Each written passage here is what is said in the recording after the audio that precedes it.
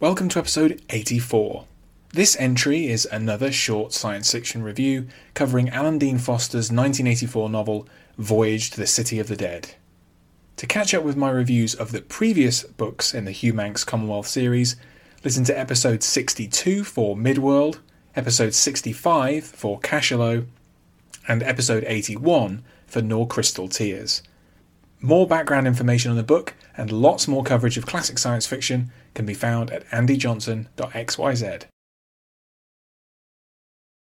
For scientists of the Hugh Manx Commonwealth, the planet Horseye is the site of many unexamined wonders. Its unique and dramatic topography has given rise to three distinctive sentient species, who each occupy a specific ecological niche.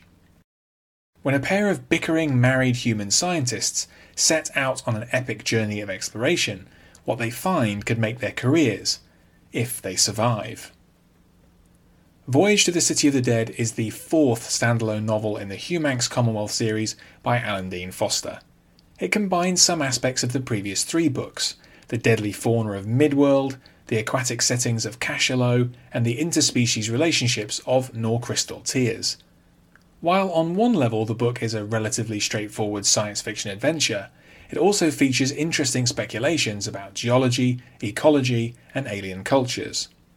What initially seems like a minor side story in Foster's fictional universe ultimately ends with some major revelations of galactic significance. The novel is set quite early in the history of the Hugh Manx Commonwealth, only 106 years after the union between the mammalian human and insectoid Thranx species. The novel opens at Steamer Station, a facility established by Commonwealth scientists.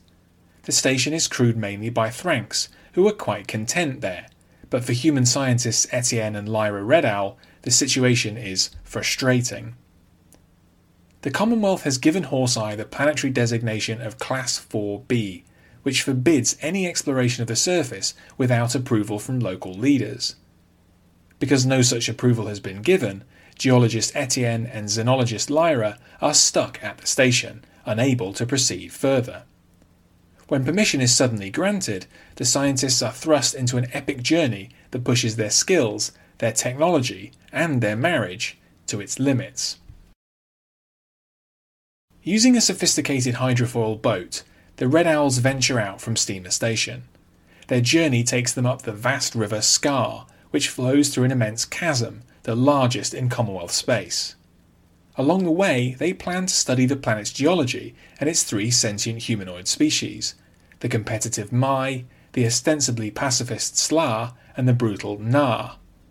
It is from these three peoples that the planet takes its local name, Sla Minor.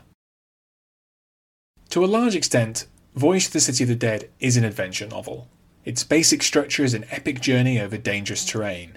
It could be called Foster's counterpart to earlier river-based stories like Conrad's Heart of Darkness from 1899 or Forrester's The African Queen from 1935. One difference is the enormous scale of the setting and its impact on the characters that the Red Owls meet along the way.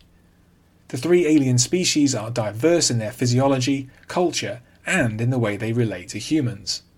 Here, Foster again explores a recurring theme of his, that a creature should not be judged merely by the way it looks.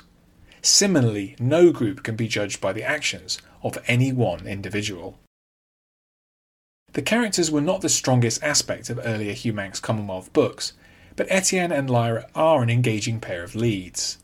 Their dysfunctional relationship and differing goals feel believable, and they are far from an idealised couple. The aliens are a little less compelling, but Foster makes up for this with intriguing descriptions of Horseye's unique environment. Also, there are some compelling action sequences on and off the water, as the explorers encounter aggressive locals and some lethal fauna that recall the vicious creatures depicted in Midworld. The story makes a fairly abrupt shift in its final pages. While some might find this change of direction to be jarring, it greatly expands the scope of the story and invokes a powerful sense of wonder. Suddenly the book encompasses something far larger than the ambitions of Etienne and Lyra, and which ties into the wider Commonwealth universe. If Foster's intention was to hook readers into the wider story, then in this case, he succeeded. Thanks for listening to this episode. You can find more of my writing in text and audio form at my site andyjohnson.xyz. You can also find me on Twitter at AndyJohnsonUK, and you can support me at patreon.com/AndyJohnson. Catch you next time.